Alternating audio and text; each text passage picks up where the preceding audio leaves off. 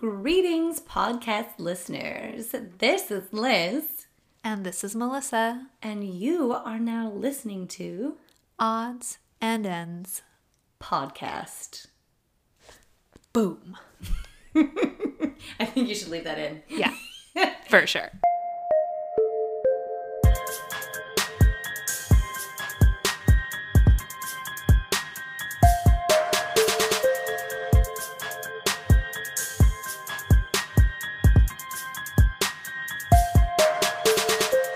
We're back. We're here. I'm back. Liz is back. Hi. Yay. I missed you, but Megan did such a wonderful job. Megan did a wonderful job. Being pretend Liz. I know. She did great, but you were missed. Thank you. I got all my work done. Took some mental health time. Did a little skiing, a little snowshoeing. Smart. Got out in nature. Actually did something fun on my off days. I like it. A little self-care. A little self-care. Your story was so intense. Oh, I know. And I actually, oh gosh, hang on. Holding. Okay, I need to make a correction because when I listened back to the story, there was one point where I said the year was 2012, and there was one point where I said the year was 2011. Okay. And the story actually, everything happened in 2011, so I don't know where I got 2012 from, but oops, sorry everyone if that was confusing, because I was like, it was 2011, and then I was like, then it was 2012, and I'm like, wait, no, that was wrong. Everything happened in 2011, so there you go. Sorry. Thank you for being such a thorough journalist I and know. making that correction. I need to amend my statements. So, yeah, it was a pretty intense story. I'm glad you enjoyed it. I did. I giggled thoroughly. Oh. At all. I mean, at the jokes. Oh, okay. At some of the jokes. And I most enjoyed the stories at the end, learning about these badass grandpas. August and George. August and George. They were great. They're just, I don't know. I just loved them. Yeah, they were great guys. So, oh, I do hear Bean out there having a good old honk fest. That's okay. I That's think what you get out on the farm. I know we were on the farm. So you had a good birthday. I did. I turned 30 Yeah. and I took a nap, which is what I wanted for my birthday. Appropriate. Yes. And I made some funfetti cupcakes. Ooh. I know. I love funfetti. They were so fun, and then I got blue frosting because I wanted to make my tongue as blue as possible. I was set on being a little kid. I even got the number 3 candle and a number 0 candle For yourself. for myself. I love that. We also did, my boyfriend and I did pin the tail on the donkey. Oh. I killed it. Don't let him say differently. He was like inadvertently adding a donkey dick. Oh, God. Of course he was. I think it was just, we made sure we were blindfolded. And he wanted to spin. Mind you, I get motion sick very easily. So I said, I'm going to limit this to like 2 spins tops. Right. But it was fair. Yeah. And I nailed it. Oh, good. Mm-hmm. I mean, the point is to get dizzy, not to like throw up all over the donkey. So I think 2 spins is good. For sure. 2-spin rule. Yes, exactly. The 2-spin rule. And I got your wonderful gift today that I want to share is a mug that says Squad Goals and has all the Golden Girls on it. Yes. And it's absolutely phenomenal. And I cannot wait to use it. I mean, the Golden Girls are the ultimate squad goal. Okay. Yes. So of the Golden Girls, Oh, no. who are you? I'm probably... I mean, we can all relate to all of them in some small way, right? I'm definitely Dorothy's. Yeah. Definitely all of the personalities. But I would say I'm the older lady. Dorothy's mom. Sophia? Sophia. You are Sophia. I just love her. Like, I don't know. She has such like poignant stories and she gets all sassy and she says just the absolute funniest things. Yeah. At the right moment. And she's just kind of like tough and a badass. And Yeah. I love it. Yeah. She's cute and small. What Golden Girl are you? I feel like I'm definitely Dorothy. I could see you as Yeah. Dorothy. Yeah. Like, I'm a little sarcastic, a little Yes. cynical. I love her sarcasm. I was related to Dorothy a lot. Yeah. The more I watch it, the more I realize I kind of throw out those sarcastic one-liners, and I Yeah. realize I've been watching too much Golden Girls. Yeah, there's no such thing as too much Golden Girls. As soon as I'm Truth. done rewatching The Big Bang Theory, maybe I'll go in on Golden Girls next. I think that's a wonderful idea. It's on Hulu, Yeah, for sure. and then will be wearing it with my Golden Girl. I'll be watching it with Yeah. my Golden Girl shirt on and my Golden Girls mug, Nice. and I'm gonna be all set. All set to go. Theme. I, Everyone likes a good theme. themes are good, and actually, my theme today of my story.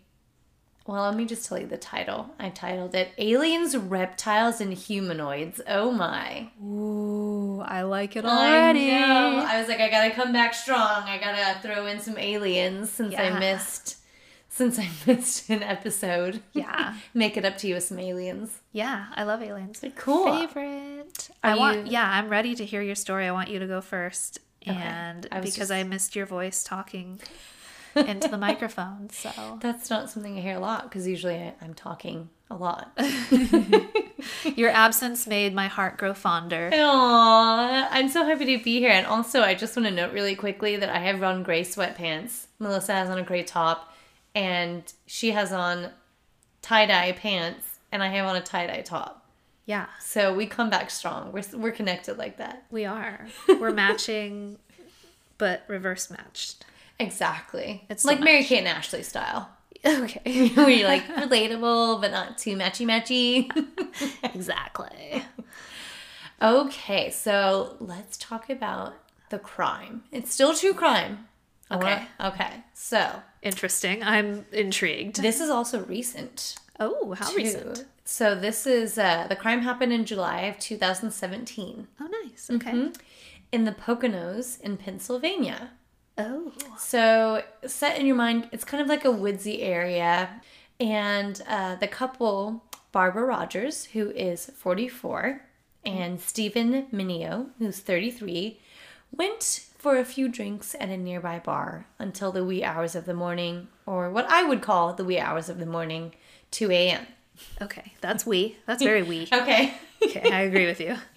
I was like, I know some people pull all-nighters and like 2 a.m. and I'd be like, that's it. I can't do anything tomorrow. Yeah. For sure. Especially these days. So they had a few drinks, Uh-huh. didn't get intoxicated from Barbara's account. Okay. So 2 a.m. they head home, and once they got home, Stephen says, as you do, that he wanted to fire off some rounds and said, let's go out in the woods to Barbara, and grabbed his gun. Fire off some rounds.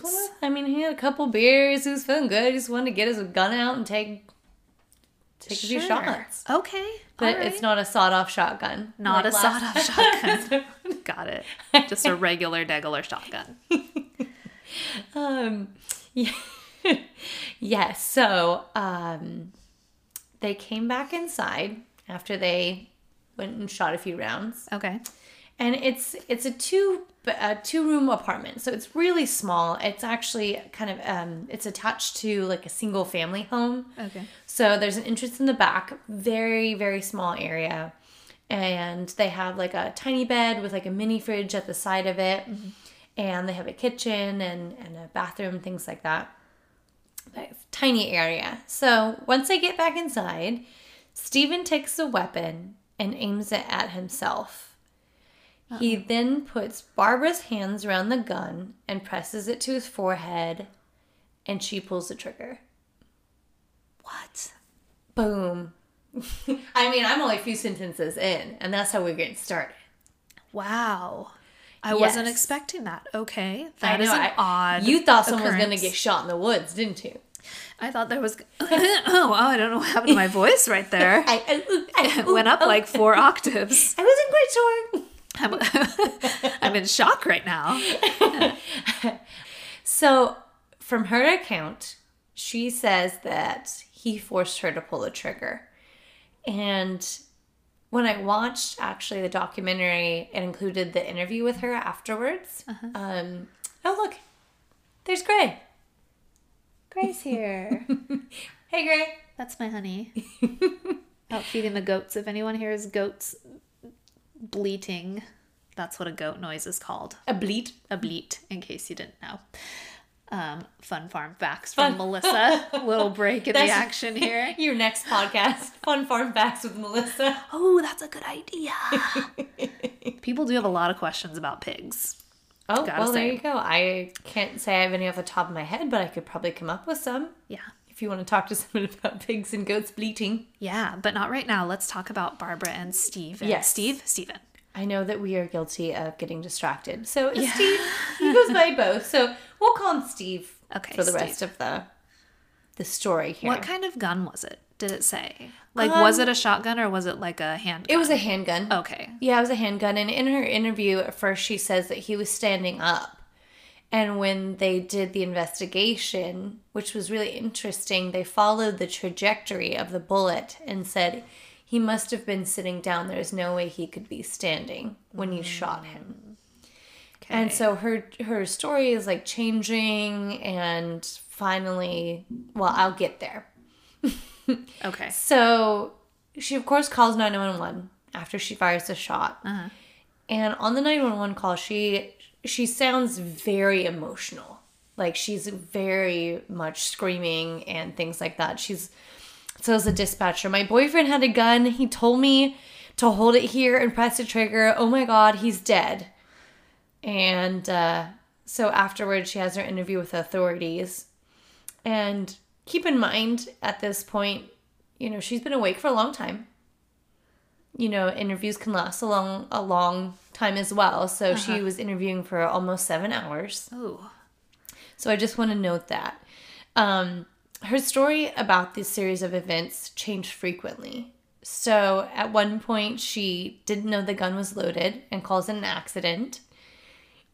Her main defense was that she had killed him because he wanted her to kill him, and that she was under a large amount of stress due to issues with the cult. Yeah. Did I mention that? Did I not mention that?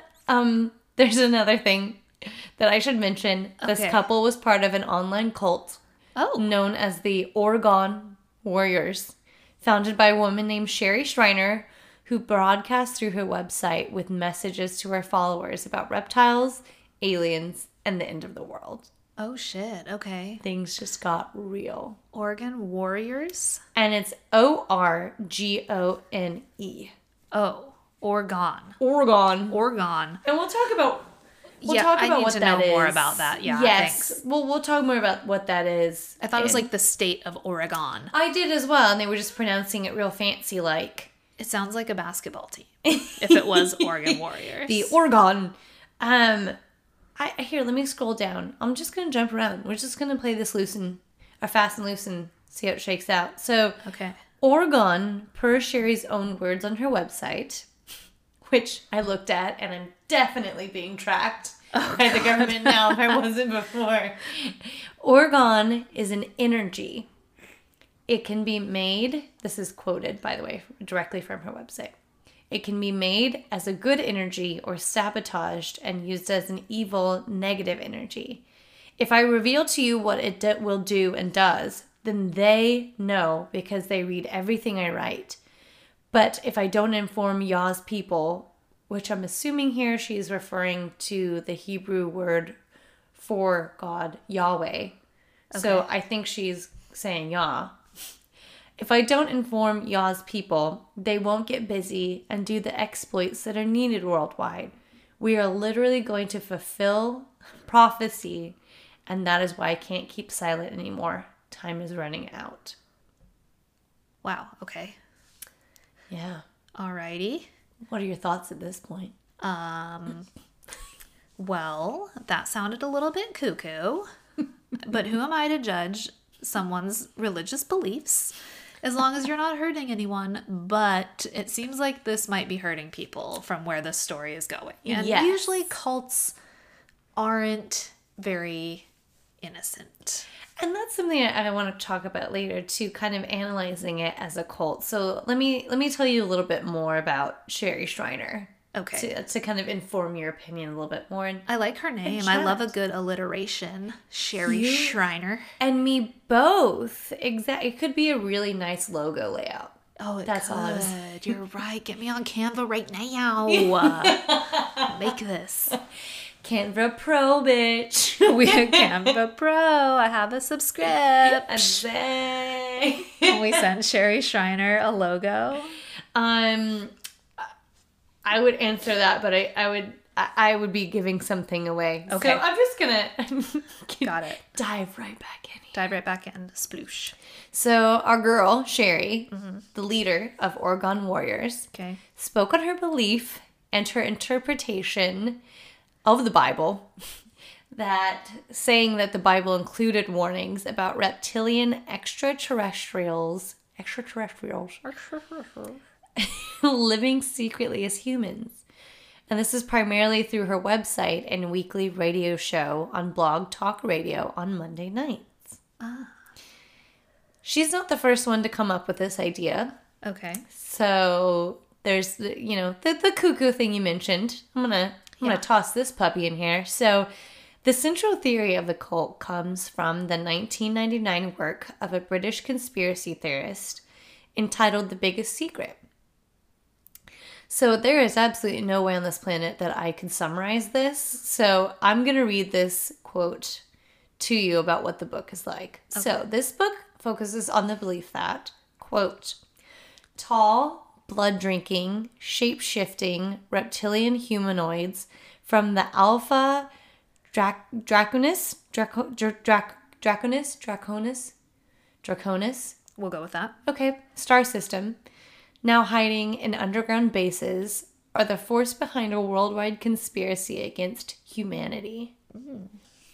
We all have our different beliefs. Also, I've heard a lot of interpretations of the Bible, and I've never heard this one, so this is interesting. This is a new one, right? This is a new one. Yes. For sure. He's actually pretty popular, this theorist. He had followers internationally in 47 countries, and he lectured to crowds of up to 6,000 people. Okay. So he's got people following him thinking that these people are going to be attacking, the shape-shifting reptilian humanoids are trying to attack humanity. So they live on Earth. You know, Or do we that's not a good know? question. So one of the theories is that because they're shapeshifters, that, quote, most of the world's ancient and modern leaders are related to those reptilians, including the Rothschilds, the Bush family, and the British royal family, end quote. Oh. So many of them are celebrities. Okay. So Sherry thinks that celebrities are these humanoids. Got it. Okay. Yes, exactly. Right. So Well, that might check out. I don't know if that sounds too far-fetched for some celebrity people I've seen out in the world. who knows? Who is it for me to judge what you do in your off time? Yeah. So to hop back to the crime, now that I've told you a little bit about the cult, Okay. you might be asking yourself, as I did, what was Barbara's motive to shoot her boyfriend, Steve, that fateful night in July 2017? Well, old Barbara and Steven's relationship with the cult had begun to cause a rift in their relationship. And that's primarily because Sherry had determined Barbara was no good and was, in fact, a vampire witch reptilian super soldier, which is my new band name. Hell yeah. I was going to say, that's not the worst thing to be accused of being, I guess. That sounds kind of rad. There's a lot going on here. We gotta break this down. So we got vampires, so we got the blood sucking part. I don't know how she's a witch. Maybe she Vampire can witch. control- Huh? Vampire witch. A vampire witch reptilian super soldier. Oh, that is hard to fit on a business card, too. That It really is. You're gonna need some small font on that one. Yeah, exactly. 8 point. So actually, it's kind of funny. On the documentary, Barbara shows like little clips, and she pauses it at these moments where they're taking Barbara in handcuffs. And she pauses it and shows, like, look, her hands moving, her pinky looks distorted, her face looks distorted, she's transforming. And she does show pictures that Steven and Barbara had from their Facebook page. I'm not going to lie, it did look a little different, but I'm also going to say a mugshot's not the most flattering picture ever captured of you, so that's always hard to compare those along with the posed Facebook photos. But she's looking a little tired. Yeah. I'm like, here's your girl. I'm going to show you the picture. Oh, this is the mugshot? That's your girl. And that's Steve fishing.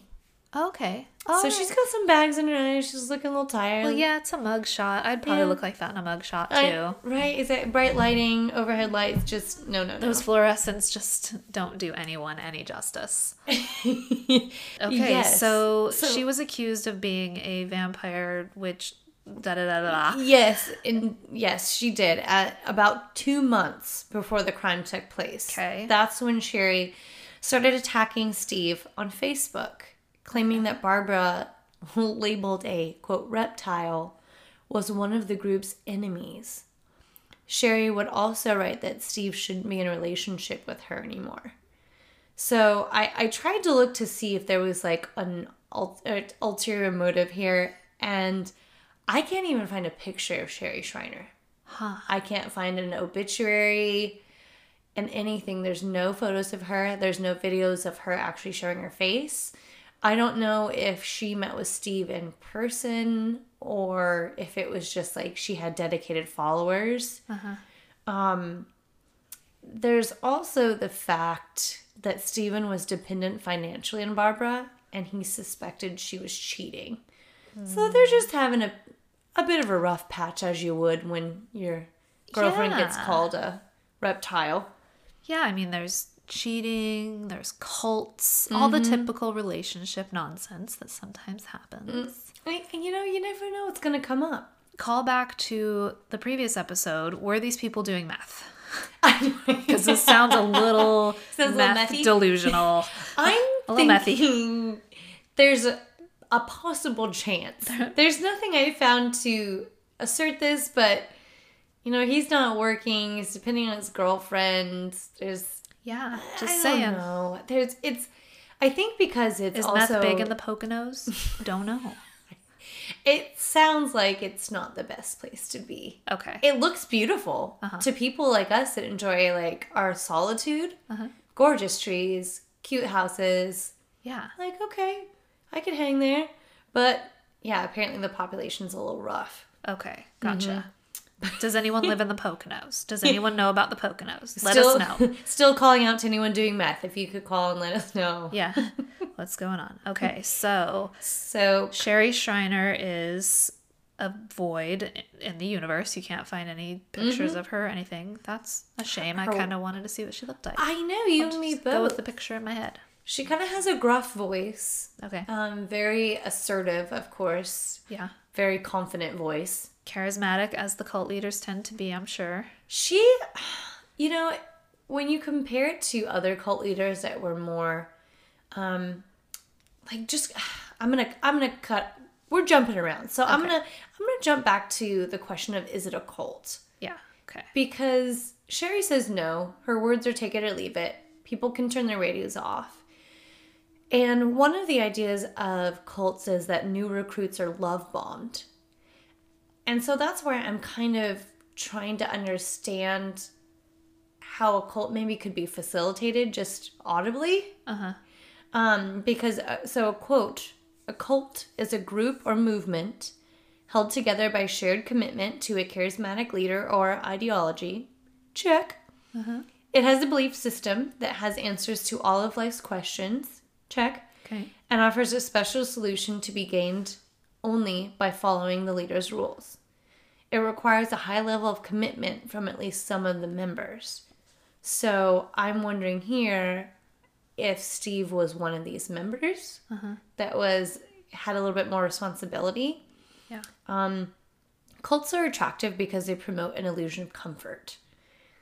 I don't think that this one necessarily does, because it's basically giving you a warning and saying to get guns, gear up, kind of a thing. Yeah. The end is nigh.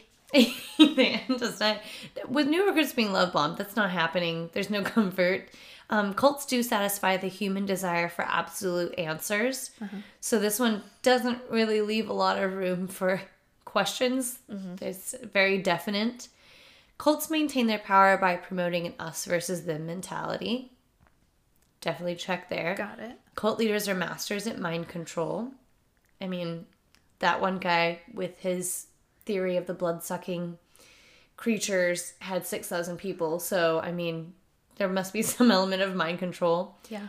Cult members often have no idea they're in a cult. When Barbara was in the interrogation with the police, she said they were part of a group. She never said a cult. Okay.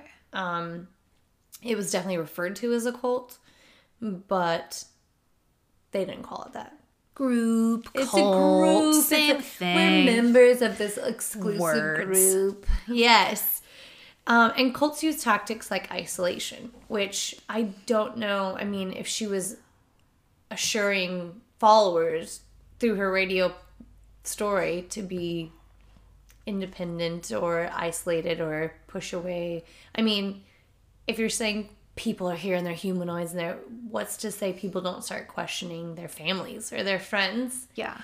Especially if maybe they already have some mental health history there, Yeah. some mental illness history. Paranoia starts to creep in. Mm-hmm. Yeah. So I'm very curious. I know there's more information about the crime and things, but since we kind of are jumping around, what are your thoughts about it being a cult?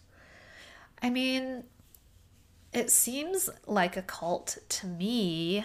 I'm no expert, but from all of the things you just described, I mean, aside from like the love part and the, it's not an in-person thing, but I think the main thing about a cult to me is like the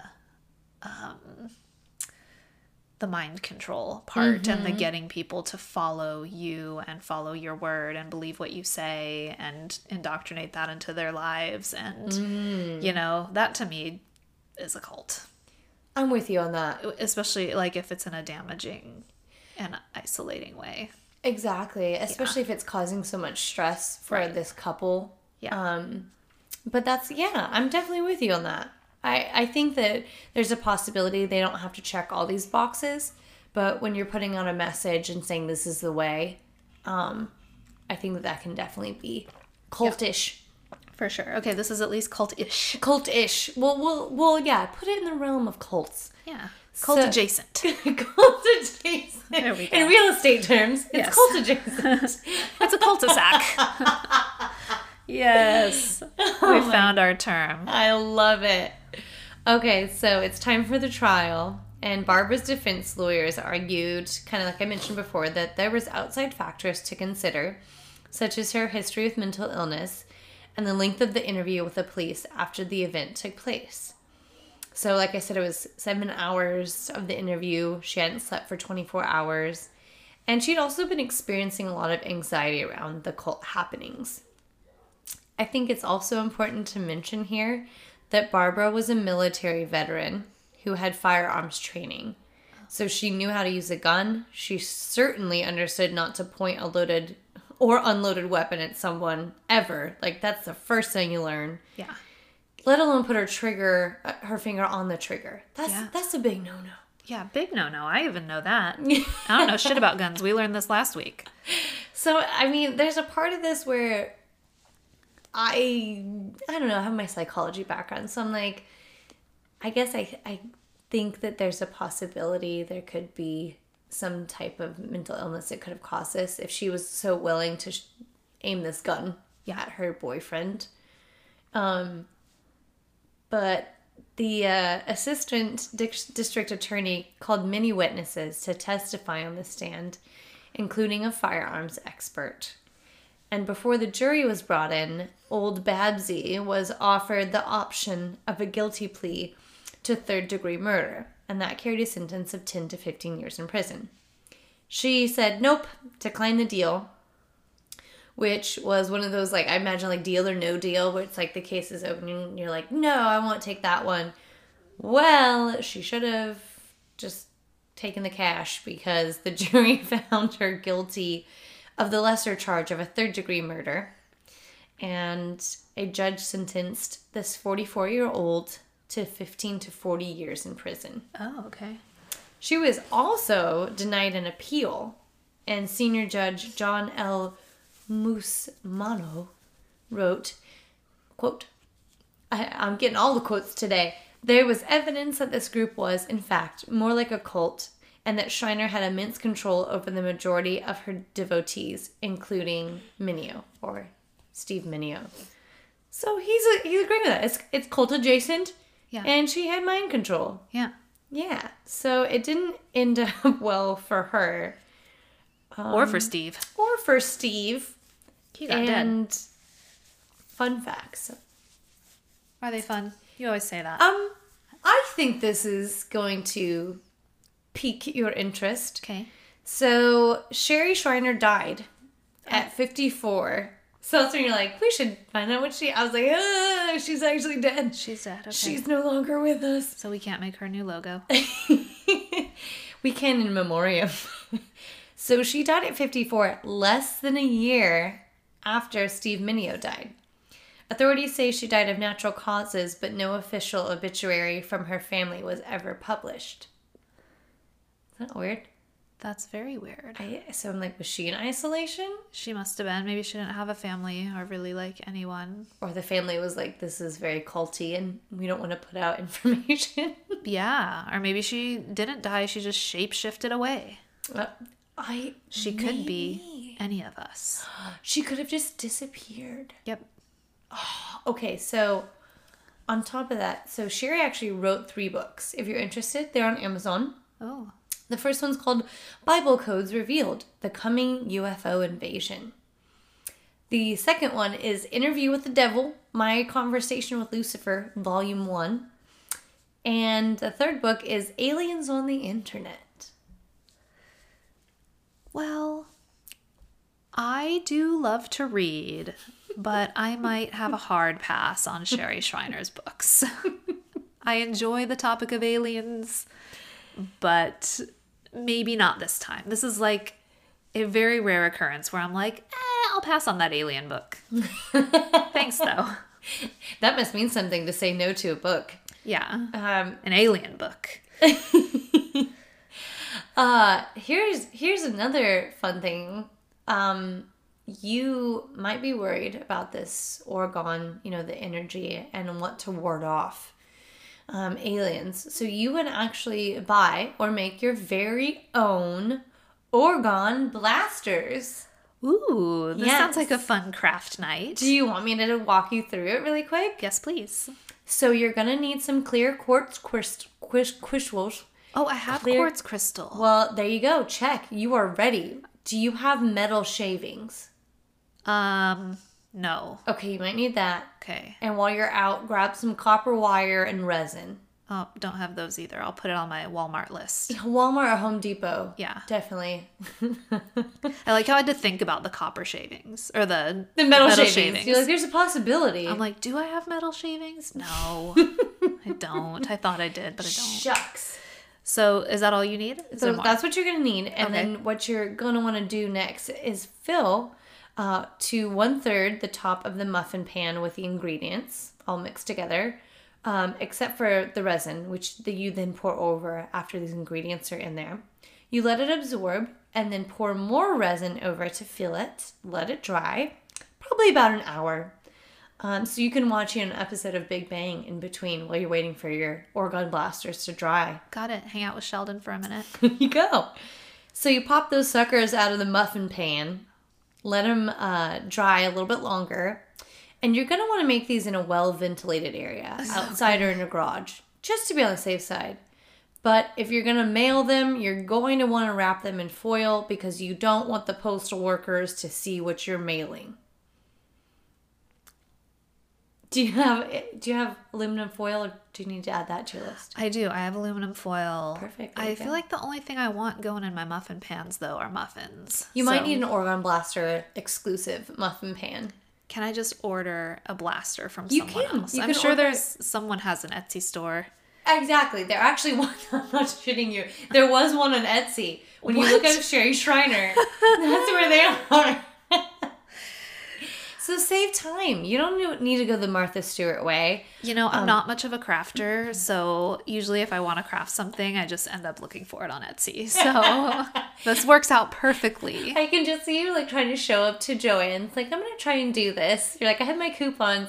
Can you guys show me where the metal shavings are? I'm doing a craft to ward off the reptilian humanoids. Yeah. This is very important. Note when you're making these that these directions were given to me by Yah himself. Ooh, This is straight from Sherry's mouth. fancy. Do not change them, all caps. You can't make it, quote, better by adding or taking away ingredients. We're not smarter than he is, nor can we, quote, perfect what he's given us. If you don't make it his way, you're making something else. Well, okay. So I think probably ordering is better, just to be on the safe side. Just to be on the safe side. You don't I don't wanna want to mess it fuck it up, yeah. So I do want to talk about, because I just kind of like, when I was looking over this story, I was a little frustrated for Barbara that, you know, maybe she needs to be, what's the word? Deprogrammed is a word they frequently use. Oh, okay. When people come out of cults. Oh, yeah. So psychologists who treat someone claiming to be a mind control victim from a destructive cult might actually face a malpractice action. And that's because there are no legitimate treatments that are scientifically validated, although they've been shown to be effective clinically. Therefore, they are vulnerable to challenge in the courts. And this is from someone trying to fight that. So this is a quote that says, "That has to stop. There's no reason why people who are true crime. that was just like a slip of like, I'm just used to saying true crime. True victims of mind control or people who think that they're victims and are wrong should not receive treatment when they need or want it." So basically, it's so rare, there's no scientific validation behind it, that psychologists can't help one of these cult members come out of it. And unfortunately, cult life can have a dangerous and lasting effect. And overcoming the emotional damage can take years. So I was just kind of thinking about some of my like traumas in my life, and I was like, man, I can't imagine like the excruciating feeling of coming out of a cult, being confused, and then you're trying to get support. You're like, sorry, I can't help you, billing issues. Like, Yeah. there can actually also be long-term effects on the human body as a result of the cult environment from all the stress. And Dr. John G. Clark Jr., that just sounds like a cool name, John G. Clark Jr., a Harvard psychiatry professor and co-founder of a nonprofit group which treats former members and their families, also states that victims can have, quote, increased irritability, loss of libido, or altered sexual interest. I know I would probably have less libido if someone called me a vampire, witch, reptilian, humanoid. Yeah. Also, back to the quote, ritualism, compulsive attention to detail, mythical states, humorlessness, and sobriety, and heightened paranoia. Oh. Yes. Yikes. So unfortunately, she's serving the time and not getting any support. Yeah. I mean, that's kind of a bummer. I mean, yeah, she should go away because she committed a murder, obviously, but also there is the factor of like, it seems like she wasn't in her right frame of mind and she was having some issues. So maybe like it would be good if she was having some mental health treatment, but it seems like in prison that's not really a thing that's kept on top of very well. So she's just put in prison and locked away for some years. Yes. Yeah. It would take a specialized psychiatrist, I'm sure, to help with something like that. And already people with mental health are so underserved as it is. True. That I'm sure in prison an even more underserved population would be struggling getting that kind of support. But all that to say, I think it was interesting for me. Cults interest me. I don't know what it is. I'm just like, what would drive someone to follow a person that strongly and put aside their morals and ethics and kill their boyfriend?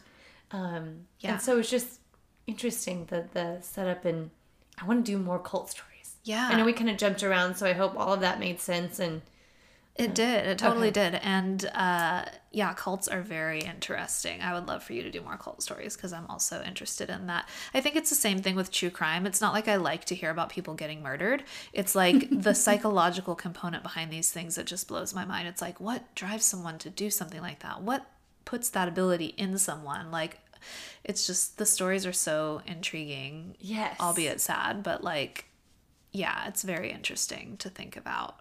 Yes, definitely. How different people's brains work differently. So I love shooting around theories, but I also want to hear your story. Sorry it took a while and jumped around. that's okay. We did good on our tangents, so I do want to commend us. I know. I mean, a tangent isn't a bad thing once in a while. Too true. Too Too true, true. my friend. I mean, if people are listening to this expecting no tangents, they're listening to the wrong podcast because there's always going to be some of that going on. So my story is actually inspired by a story that I heard on another podcast, one of my favorite podcasts called That's Spooky. And Ooh, I love them. I love that. I love when he says oopsie poopsie. Yeah, they have I had a oopsie poopsie at the beginning of this episode. So That Spooky does a little segment at the beginning of each episode that's called Oopsie Poopsies, where they point out any mistakes that they may have made in their story, like the previous week or whatever. It's a really good podcast to listen to. It's Aw. true crime. It's weird. It's sort of like what we do, I guess. They do a lot of like weird stories too. And banter. Yeah, and banter. They're a really funny, super cute gay couple who I just want to be friends with and hang out with, but maybe someday. I think we're super cute. I know we're not a gay couple, but We're not. Maybe someday. maybe. So that would be weird. You're like more like a sister to me. That would be like incestuous. Our house would be so clean. We could be an asexual lesbian couple. We could just hold hands. And watch Golden Girls. I don't even really want to hold hands. We can just don't have sit to touch. sort of close to each other on the couch. Okay. Okay. That sounds good. Good. This story that they told on their podcast was about a 20-year-old young woman named Felicity Cadlick from Massachusetts. I said that weird. And also, sorry if I'm like very stuffy and sniffly, but it's springtime and everything's blooming and my allergies are going redonk right now. Samesies. Yeah. As I was rubbing my nose. Oh my God, I'm so stuffy. So, okay, so Felicity Cadley from Massachusetts. I can't say Massachusetts. I can't say Portland, Oregon. And I can't say Massachusetts. But you could say Oregon. Oregon. Oregon. So Felicity revealed that she tied the knot with the love of her life, Kelly Rossi, who is a zombie doll. Okay. I'll give that a second to soak in. I was like, you and I were both doing shocker stories, so I think there's going to be some moments of silence. Okay. Yeah. All right. You weren't expecting that. No. I was caught like, you a little is off Kelly guard. a boy or a girl? Or like, Kelly's a girl. non-binary? Okay. Kelly Rossi is a girl zombie doll, and Felicity claims that Kelly is 37 years old, and the couple married on September 15th, 2018. The ceremony, which took place in Tiverton, Rhode Island, cost Felicity $500, which covered her own wedding dress, a tuxedo for Kelly, and decorations for the outdoor venue. Did anybody go? It seems like Felicity's family was there, like her close family, and a bunch of her other zombie dolls were in attendance. So Felicity was initially gifted Kelly by her father after becoming obsessed with horror movies and zombie dolls. So cool. I like that. Horror movies, zombies. Her father gave her a doll. Cute. Okay. But then Felicity said, so I guess the doll was given to her when she was 13. Kelly said, Felicity said, sorry, it wasn't until I was 16 years old that I started to get feelings for Kelly. But it was something that I kept on trying to deny. She goes on to say, I finally allowed myself to be open with who I was and let my feelings come out. And despite not everyone agreeing with my love life, I have never felt happier. Felicity also revealed that her relationship with the doll is romantic and that the pair share intimate moments together and that they have consummated the marriage. How, I don't want to know. Yeah, so... I had to know. I couldn't wait. I pulled up a picture. That is creepy AF, dude. And it they is also a very got creepy doll. Tattoos on their arms. They did. Like, they have pictures like where the hands are crossed over with the wedding band. Yeah, I mean, there's pictures on the internet, which I will, of course, post on our Instagram page. Of, yes, this doll, I mean, it's a zombie doll, so it's not supposed to look cute, but it is a really creepy looking doll. But hearing about this little story on That Spooky made me interested because I was like, well, I wonder what is this about? Are there other people that do this, that have this, that are in a relationship with a doll? Like, I feel like I've heard about this before, so of course my brain grabs onto something and has to research it. And I found it. And it is called objectophilia or objectum sexuality. And it is having a sexual attraction to an object. So let's learn a little bit about objectum sexuality. Educate me, Melissa. Let me pull my glasses down the bridge of my nose and get in my little teaching posture here. So, Sweden... Oh, I don't like wearing my glasses like that. Sweden was the birthplace of objectum sexuality when a woman named Ajarita Berlina Mauer coined the term after she fell in love with the Berlin Wall in the 70s. Her last name, Berlina Mauer, I hope I'm saying that right, actually means Berlin Wall in German. Okay.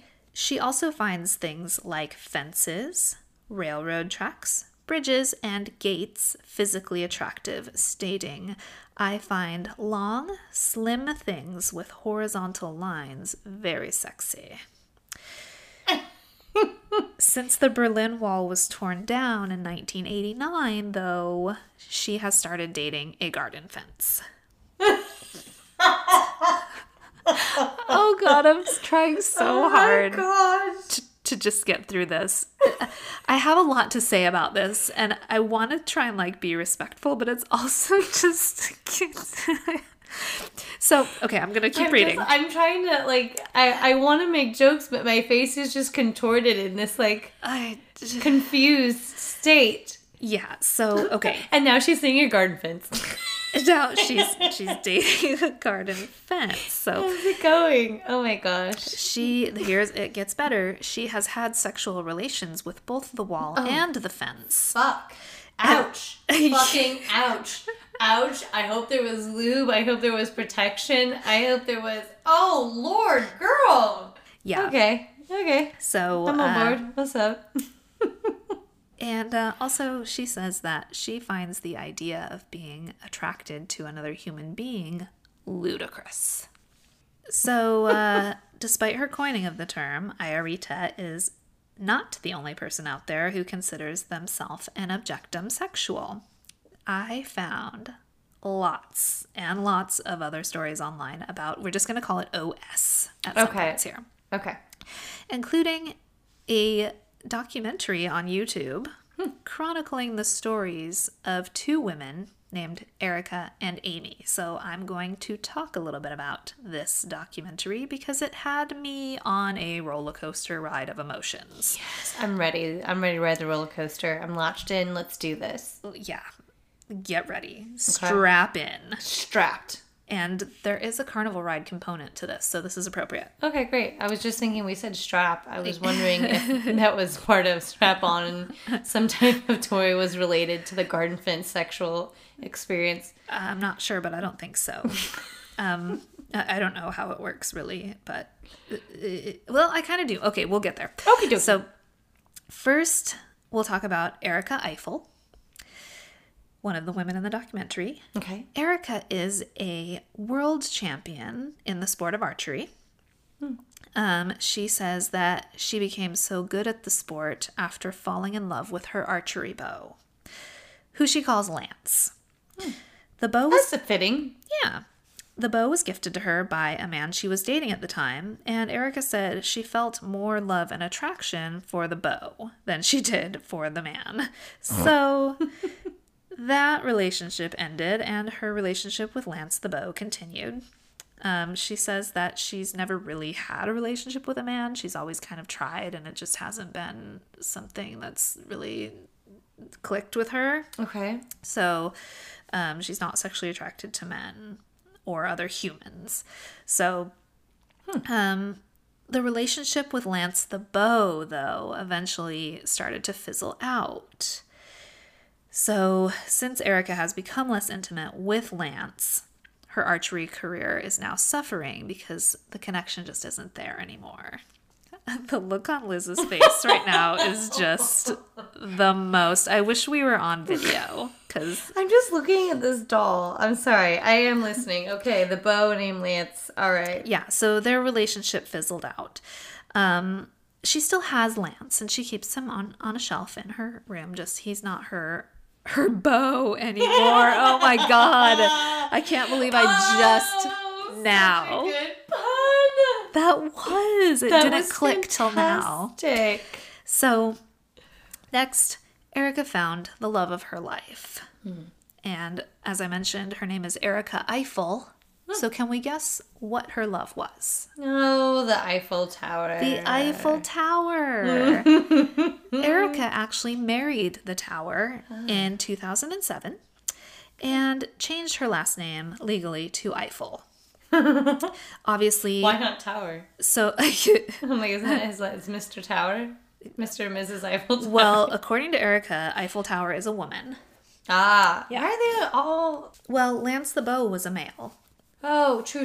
But okay. the Eiffel okay. Tower is a female. And she Okay. said she just knows. She knows that the Eiffel Tower is a All female. right, girl. Do your thing. So she married the tower in 2007, and obviously she's an American, and the Eiffel Tower is in France. So she has several models of the tower in her home, and that she carries with her and has intimate moments with.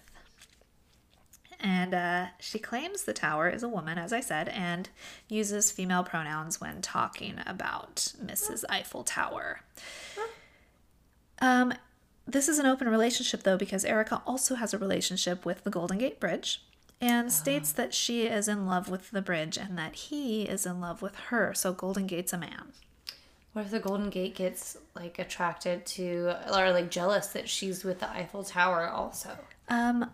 I don't think It could so. be like a love triangle. Because a love triangle. I mean, triangles are a very important structural component of bridges. So it would be appropriate to have a love triangle. Look at that. If you're Looping back dating a around. bridge. That's just how my mind operates. I don't know if that makes sense to anyone else, what I just said. So I guess, though, in this documentary, they said that because... so eventually, Erica Eiffel sits down with Ayarita, the lady who was in love with the Berlin Wall, and Erica is also in love with the Berlin Wall. Oh, no. And it talks about, there's no drama. It talks about how, like, aren't they jealous of each other because they both have a relationship with the wall? And they were like, oh, no, they're very, like, objectum sexuals are very, like, polyamorous, so they don't get jealous or worried about if someone else is having a relationship with their object. I don't know if that's true across the board, but that's what this documentary said.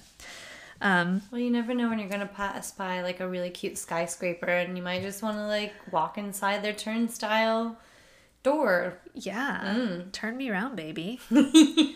Spin me. So, anywho, for many years, objectum sexuals probably felt very much alone. But, of course, with the advent of the internet, it's much more possible these days to explore and connect with other like-minded people. So, this is what's happening. Hey, I'm weird. Are you weird? Yeah, I'm weird too. Yeah, me too. And, so this is where I'm torn because...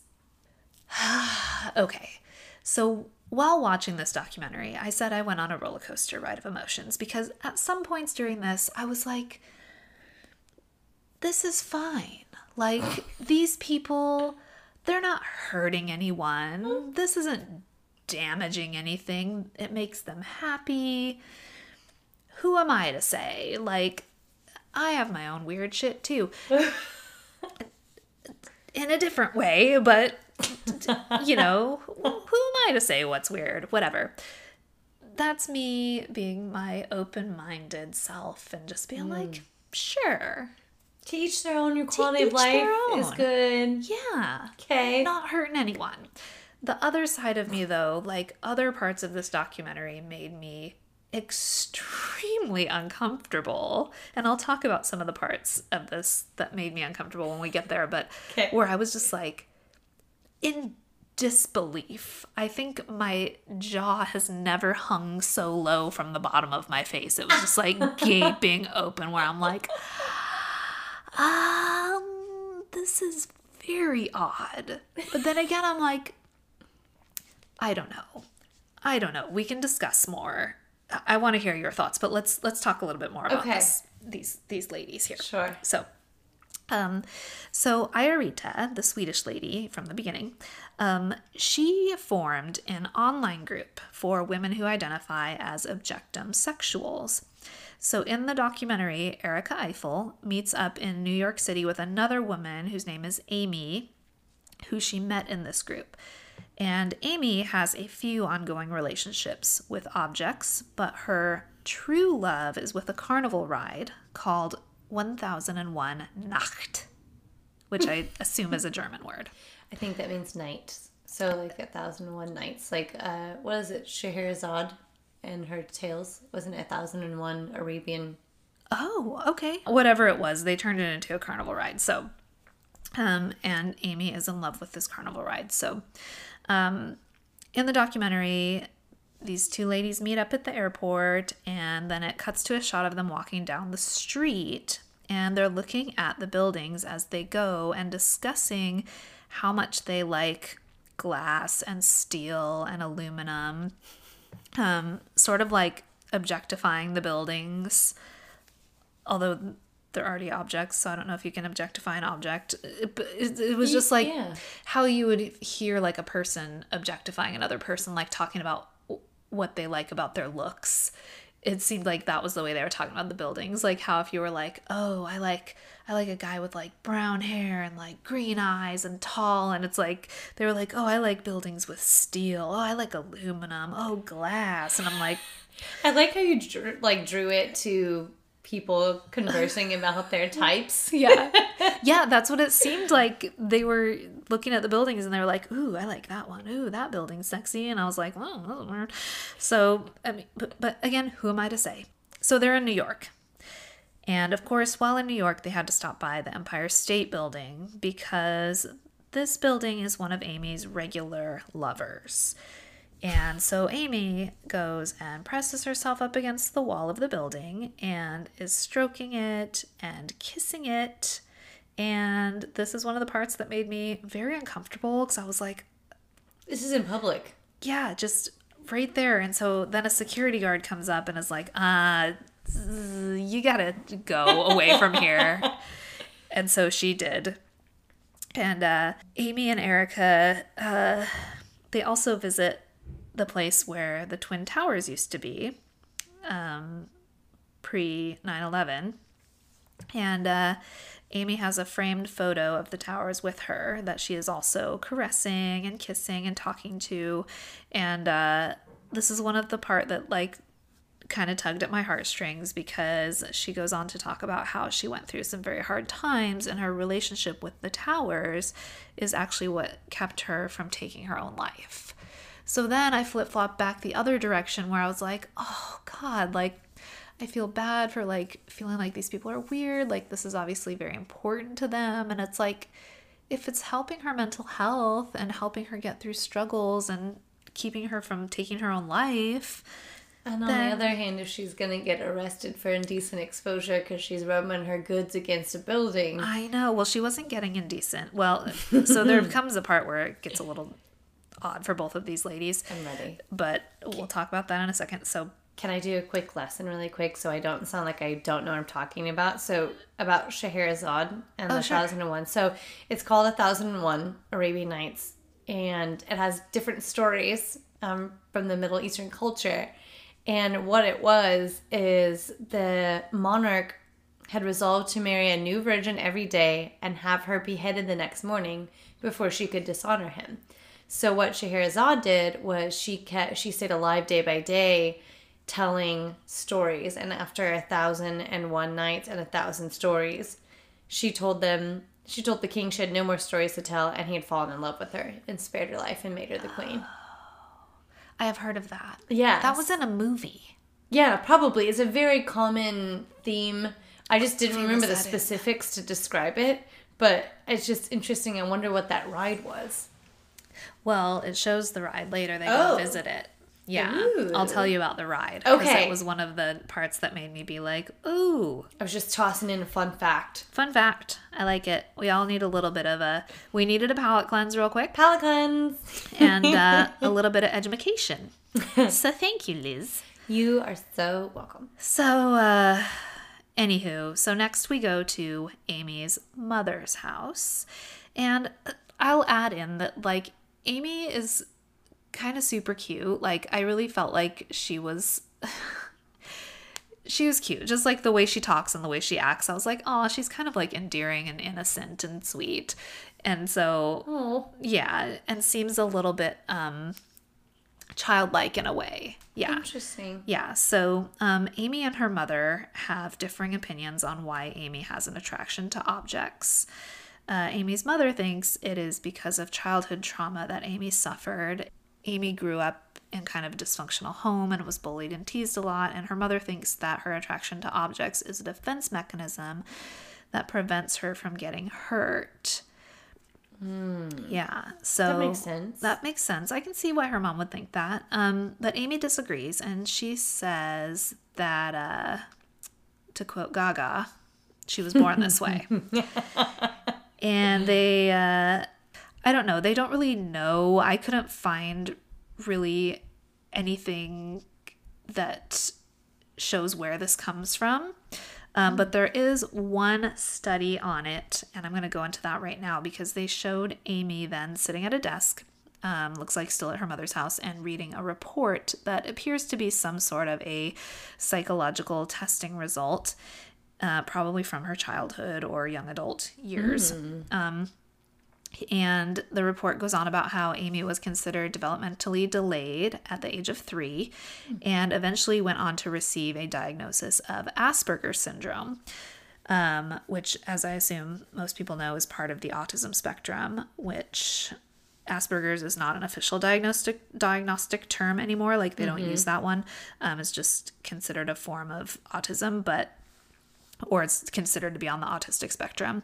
So I was like, oh, okay, interesting. I wonder if there's a link there because they included it in the documentary. So I did Google, and I actually found a study online that focused on exploring the link between autism and objectum sexuality.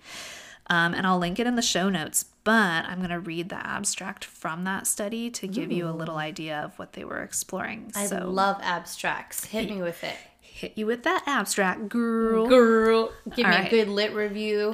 Here it is. Give me a good abstract any day. Here it is, quote, "Objectum sexuality is a sexual orientation which has received little attention in the academic literature. Individuals who identify as objectum sexual experience emotional, romantic, and/or sexual feelings toward inanimate objects. We tested 34 OS individuals and 88 controls and provided the first empirical evidence that OS is linked to 2 separate neurodevelopmental traits, autism and synesthesia." Which synesthesia is... Oh, I should have written down the definition for this. Let me finish reading the abstract and then we'll go into synesthesia. I think, was it Oliver Sacks that wrote a lot about that? I don't know, but I do know a couple of people who have that, who have synesthesia. Okay, abstract. we show that OS individuals possess significantly higher rates of diagnosed autism and significantly stronger autistic traits compared to controls. Sorry, that came out really weird. As well, You're feeling it. yeah, I turned it into a little rap there for a second. As well as a significantly higher prevalence of synesthesia and significant synesthetic traits inherent in the nature of their attractions. Our results suggest that OS may encapsulate autism and synesthesia within its phenomenology, which is like one of my new favorite words. Phenomenology. I didn't know that was a word. Phenomenal. Phenomenology. Our data speaks to debates concerning the biological underpinnings of sexuality, to models of autism and synesthesia, only so many times I can say that word, and to psychological and philosophical models of romantic love. So, I guess what this abstract is pointing out is that there is a strong link between autism and synesthesia and this objectum sexuality. And I have read in my, as I was telling you, I've been recently researching the shit out of autism, that there is a thing with autistic people where they can sometimes, it doesn't go to this degree, but where they will feel like a deep connection to objects. And some autistic people can end up either like having a really difficult time letting go of certain things, like objects, because they feel like a deep sense of connection to them, or actually feeling like the objects around them have feelings. Like, I actually heard one woman describing this on a podcast, an autistic woman who was talking about how certain ways that she puts away her clothes, because she feels like she wants the clothes to be comfortable when they're put away. And she said it's a very, she knows it sounds like a strange thing where it's like the clothes, people probably would think I was crazy if I ever said this out loud, but it's like, I want to make sure that my clothes are comfortable when they're put away. Like, I fold them nicely, I put them in a certain order, like. Do you ever kind of do that to a certain, and maybe I'm going to sound like really, really strange, pretty, already weird, but like, when I had stuffed animals, I would always be like, oh, they're not real, like, I know they're not real, and I would like, toss them, or if they were over on their side or something, I'm like, but just on the off chance they do come alive, I'm going to just say it. Just on the off chance, tuck it in. Are you good? Do you need anything? Yeah. Yes. Not to that degree. No, there's different degrees of everything. But yeah, I understand that with the stuffed animals. I was definitely like that as a kid, where it was like, I was really afraid of, and Danica's like that too. Danica's my daughter, and she actually is autistic, and she has very strong feelings for, not in this way, but like strong feelings for her stuffed animals, where it's like, and I'm like, oh, when I was a kid, I did that too. I like, my friends were very, by friends, I mean stuffed animals. I'm sorry. My friends were very special to me, and they all had their own backstory. And like, I knew how they all met each other and their personalities and their names and everything like that, which I don't know if all kids do that. I'm sorry if I'm being really weird. Do you do this? Write to us and let us know that we're not alone. Yes, please. But so there's that, but then like everything, there's different degrees to which people, so it's not saying all autistic people have this, it's just saying that there's a strong link that's been shown in certain studies. So it's just something to take note of, because this is really the only thing online that I could find that discussed the origins of this, like where it would come from in a person, if a person is in fact born with this, if it's a component of some sort of abuse reaction. So I don't know. So that was the thing that I found about that. But I was just gonna say, that's the thing about being in a quote relationship with a building. You're not gonna get emotionally hurt, right? You know that it's there, unless it's a Berlin Wall. Unless it's the Berlin Wall or the Twin Towers. Twin Towers. Yeah. So maybe not. Maybe you're not taken. It's safer. It's definitely safer than being with a human, because we all know relationships are hard. Yeah. So, Erica Eiffel is not diagnosed autistic. But she did suffer from sexual abuse by her half-brother when she was young, and she spent many years in the foster care system where she was further abused. But, you know, there are plenty of people who experience sexual abuse and trauma who don't consider themselves to be objective sexuals. So, you know, that brings in the whole, like, nature versus nurture thing. And, like, is this just another form of sexuality that just seems weird right now because we haven't really heard a lot about it? But it's like, back in the day, homosexuality was considered to be very weird and very like, oh my God, shocking. And two men together, two women together, gasp, you know, or like being transgender, being non-binary, or being, you know, any sort of way, shape, or form off of this linear binary that we all, you know, have been told to subscribe to. So like, that's where I'm kind of torn, where I'm like, you know, if this were, you know, 100 years ago or even 50 years ago, my relationship with my partner who is trans, non-binary, would have been considered extremely odd. And people would be like, oh my God, like what if I don't even think we would have been able to be open about it, you know? So that to me makes like, kind of makes my heart go out to these people, because I'm like, you know, we're laughing and like thinking it's weird, and I can't say that I don't think it's weird, but it's like, that doesn't mean it's wrong, and that doesn't mean it's not a thing, and that doesn't mean it's not valid. And, you know, so I hate these types of topics where I feel so stuck in the middle. Like I want to have an opinion one way or the other on things. I know. And I hate when I can't, because I can see both sides. I think we're both put yourself in their shoes kind of people. Yeah. Where, you know, going through our own struggles, you come up with these coping mechanisms that aren't healthy, that you're not guided to do. I'm sure some of my coping mechanisms, if you talked about it, would be like, oh, that's kind of weird. Yeah. I think with them, I just think, are you missing out on meaningful relationships with a person? Yeah. Is this a way to avoid working through your shit a little bit? Right. Because I just think, you know, okay, if you're struggling with relationships, if there's these other things, what are the chances if you work through these that you would find someone to enjoy life? I mean, there's something about having a real live partner speaking to you. You learn things about yourself. You learn how to communicate, how to compromise. There's all these things that I think develop you as a person.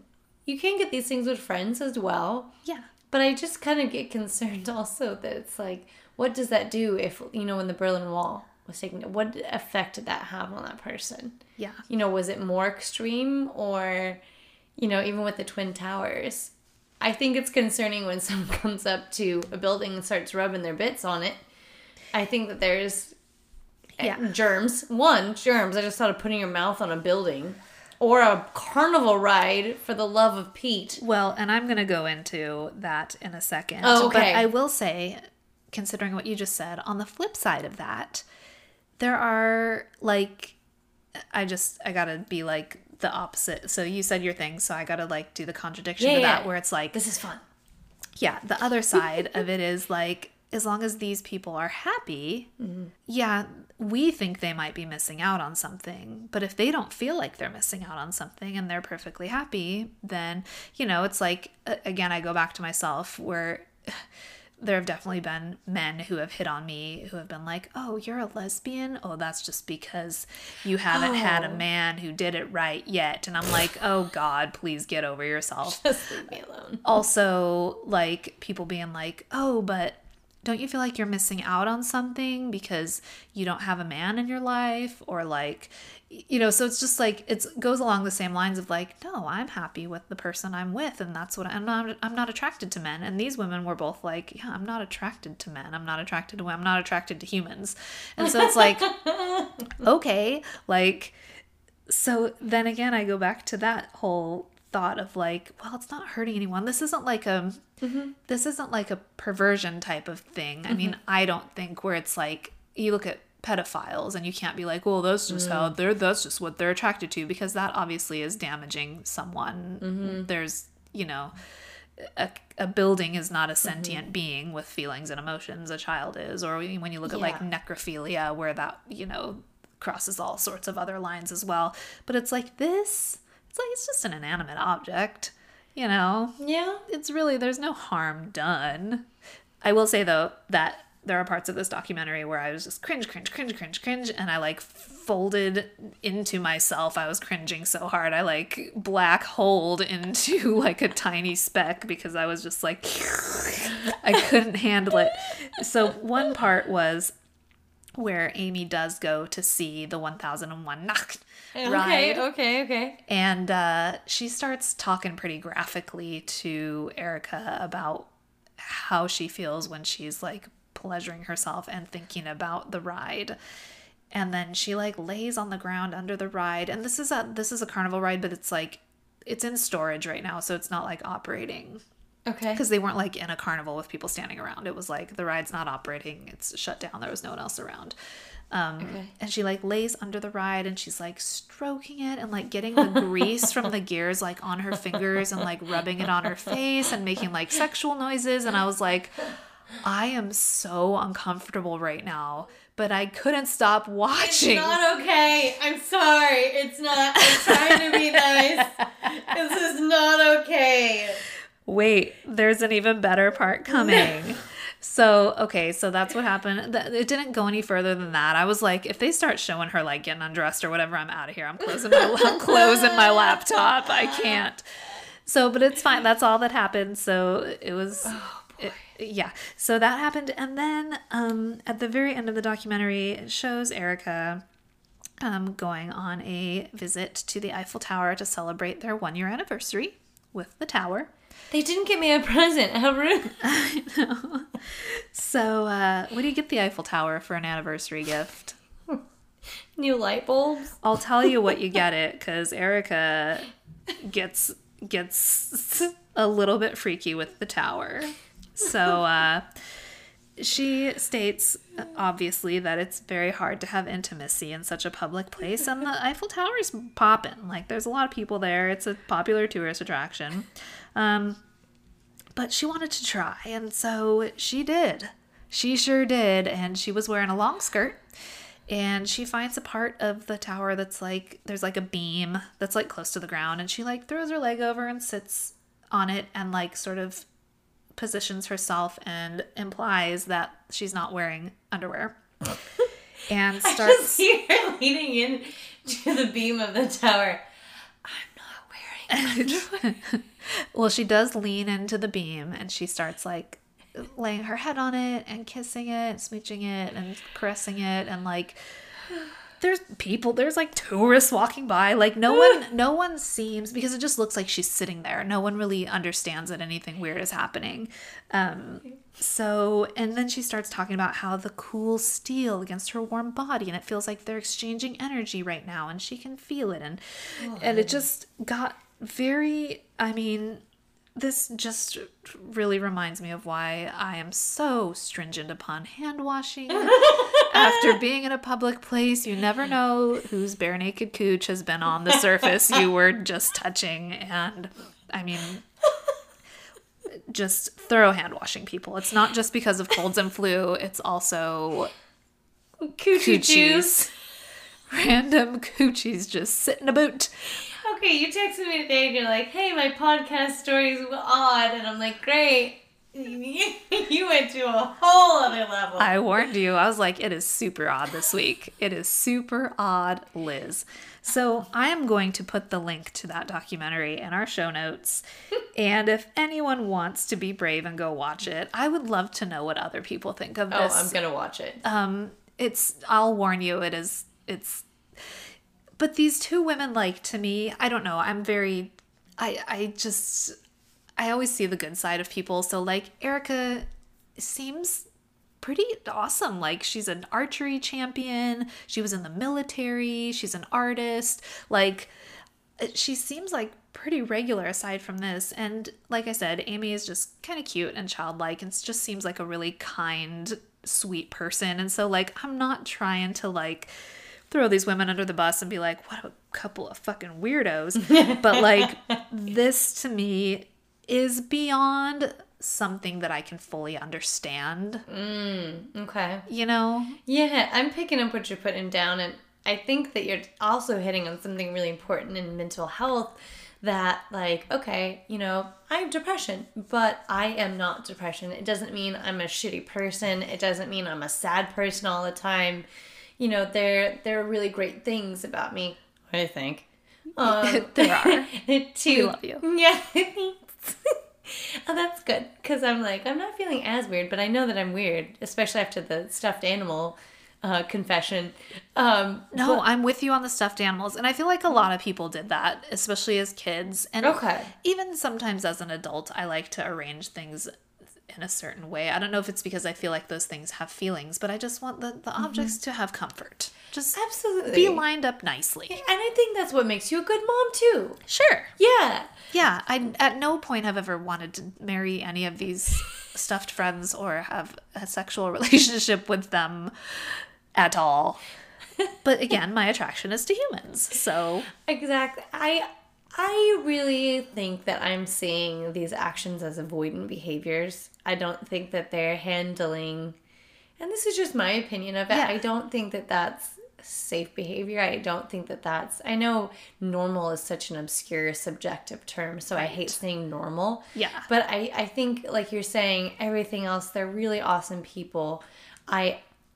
With backgrounds of trauma, and I just still feel like it's like avoidant behavior Right. a little bit, because I can't rubbing grease on yourself and stuff like that's kind of, you know, if you're rubbing grease down there, that's terrible for your coochie health. talk about greasing your gears.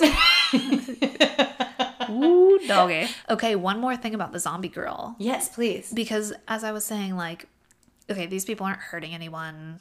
Their lifestyle is a choice and whatever.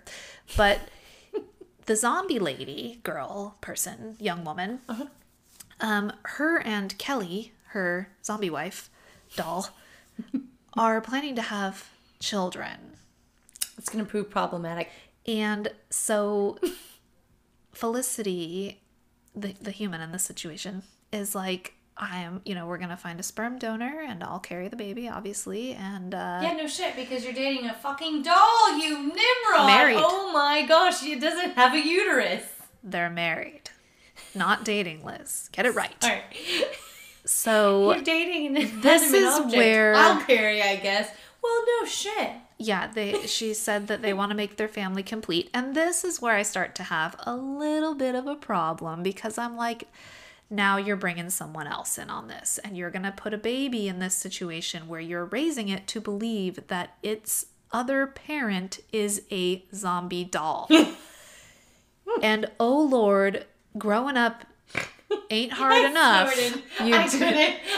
You very much snorted, and this is a snortable situation because I'm just that to me could be seen as a form of child abuse. Parent-teacher conference is going to be really interesting. So fucking awkward. Can you imagine if you're a teacher? Oh Lord, and like your kids' parents come in and one of them is a fucking zombie doll? Does the I forgot what's the human lady's name? Felicity. Felicity. I'm so sorry. Felicity. Does she like pick up Kelly's little doll hand and like shake hands with me? I have no idea. So I'm Felicity. This is my wife Kelly. We're gonna talk about our daughter. Squeaky, squeaky, squeaky. Squeak. That's the arm squeaking as she shakes the hands. I just, that when I read that, I was like, oh, I'm no longer okay with this situation. Before I was like, this is strange, but whatever.